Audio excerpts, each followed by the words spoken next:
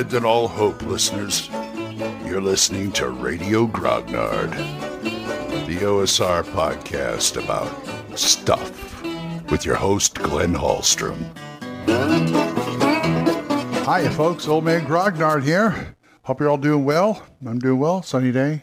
Great day. Great day to be alive. Got my preliminary shots for my surgery coming up. So that's that. So now all I have to do is pass a COVID test later next week. And we're going. Had a good Thursday game. It's a really good Thursday game. And not bad. We killed a few monsters, killed a few skeletons, mostly undead. But it was good. So I still have to remind you folks, I do have a contest going right now.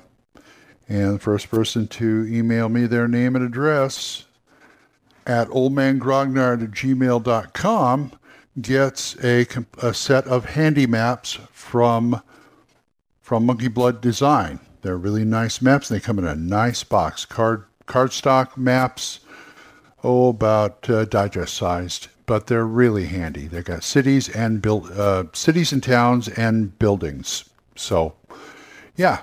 So get on in it and send me your name and address. See if you can be the first one, and I'll just send them out. I'll even pay the postage. There you go.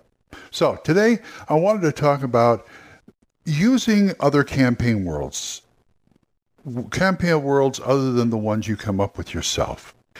There are certain things that intimidate people. I mean, they intimidate me, and I want to talk about it. And we'll do that after this. Okay. What I wanted to say you bought a campaign world. You didn't want to make one, or even you read about a campaign world that was so intriguing you wanted to run it as your own campaign. Okay, fine. I mean, things like Forgotten Realms or the Midderlands or the Lost Kingdom, the Lost Lands. Thank you. Other places like that. Greyhawk. You know what I'm talking about. And they come with some really good material, especially, and a lot of them are comprehensive. Sometimes I think they're a little too comprehensive, as in like Forgotten Realms and things like that, but they should come with a lot of good plot hooks and ideas for games. Now, assuming you don't want to run a module, but you want to run something of your own. I'll take the Midderlands, for instance. I want to run a Midderlands campaign. This is what got me thinking about it. And he has a ton of great plot hooks. Now, two of the three, I have the three books as of this recording. Two of the three books have introductory modules. And one has a really good area. You can use that. I mean, you could always use, if they give you a area to start with, like a starting location, that's even better. Like Astonishing Swordsmen and Sorcerers of Hyperborea give you Swamp Gate. It's an area. If you don't want to run the introductory module, it's an area you can use for an area, a home base. You can start with that. But if you don't have that, and you don't want to use the intro adventure they have, and you want to come up with something else, it can be intimidating. I mean, yes, sometimes you have an embarrassment of riches. And the trick is, I think Midderlands does it good, and Astonishing Swordsman does it good, of just giving you enough material to say, go for it. Forgotten Realms, it's just, that's the kind of area that intimidates people, and I'm going to have to use that as an example because it's the most like that, because it's just, you don't know where to start. You just don't, you're torn. It's got so much information to digest. That's what I'm trying to say. Digest. And now, most of the better DMs will say, well, I'll just do my own thing and throw stuff out. But there are people out there who want to be able to do it right. I'm not saying do it right, because any way you do it is your way is right. But some people want to be faithful to the lore and things like that. Now, I can understand that to a certain degree. So how do you deal with a world that is so set in lore or just got so much stuff you don't know where to start? You don't know what to do. You're afraid you're not going to. Too many NPCs to remember. Too many this, too many that. Well, first of all, stop, step back, take a breath, and just find a section. Find a section in the campaign world that'll work for you. Even in something like the Forgotten Realms, there are places where you can focus on a smaller area. I mean, as I told you about Astonishing Swordsman, they give you Swamp Gate, which is in a smaller area. Then you just got to deal with those less than a half a dozen NPCs or things like that. And what you do is you say, okay, say in the realms, let's start with this area right here. What's it got around it?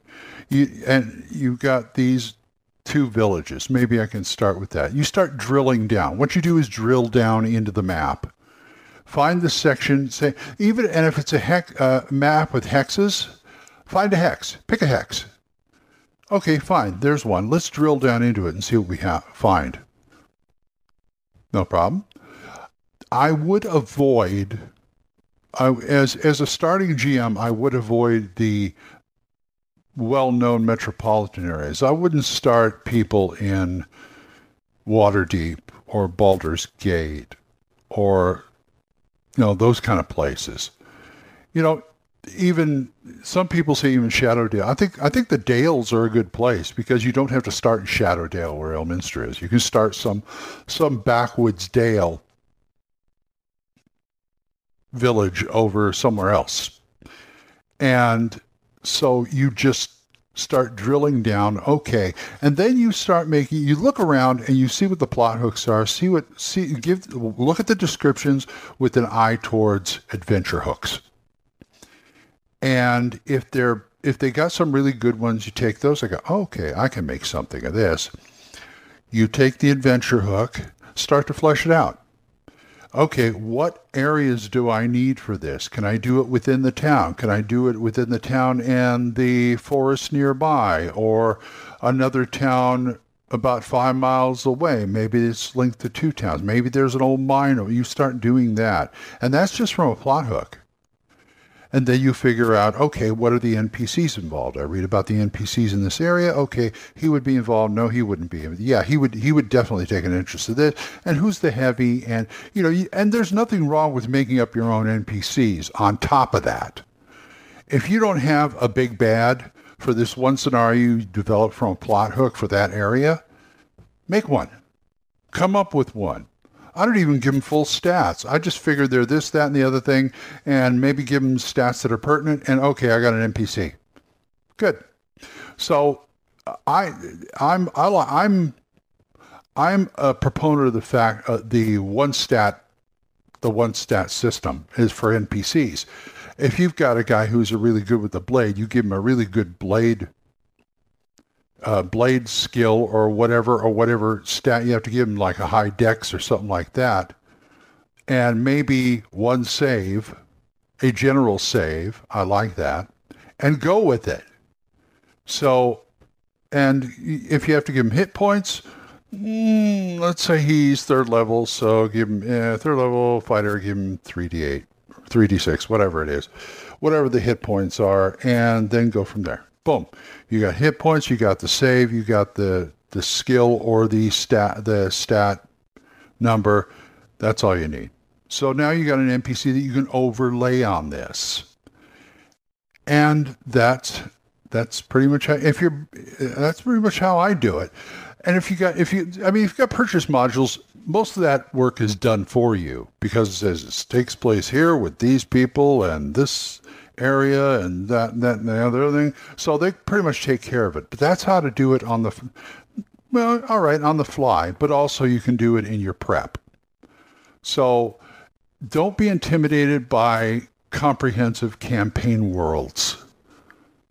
And for God's sake, don't start in somewhere famous in the realms, or try to avoid it if you can.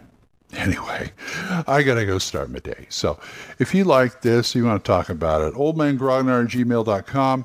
Don't forget our contest, or you can drop a voicemail on Anchor. We're monetized, so as little as 99 cents a month, you too can help support this program, and I would thank you. Thanks again to Jonathan, Oliver, Gilbert, Juan Carlos, Daniel, Dan, Benjamin, Jason, and John Allen. Thank you guys. You're great. Don't forget to listen to Dan Gregg's The Young Grognard Podcast. That's Y-U-N-G Grognard Podcast. We also have Mark C. Walring's The Yawning Owlbear Podcast, Big John Allen Large's The Red Dice Diaries, and my friend Eric Tenkar's Tavern Chat. So, until I see you folks next time, keep the dice warm, and I'll talk to you later. Bye-bye. Questions? Comments? Send them to oldmangrognard@gmail.com. We'll see you next time when Radio Grognard is on the air.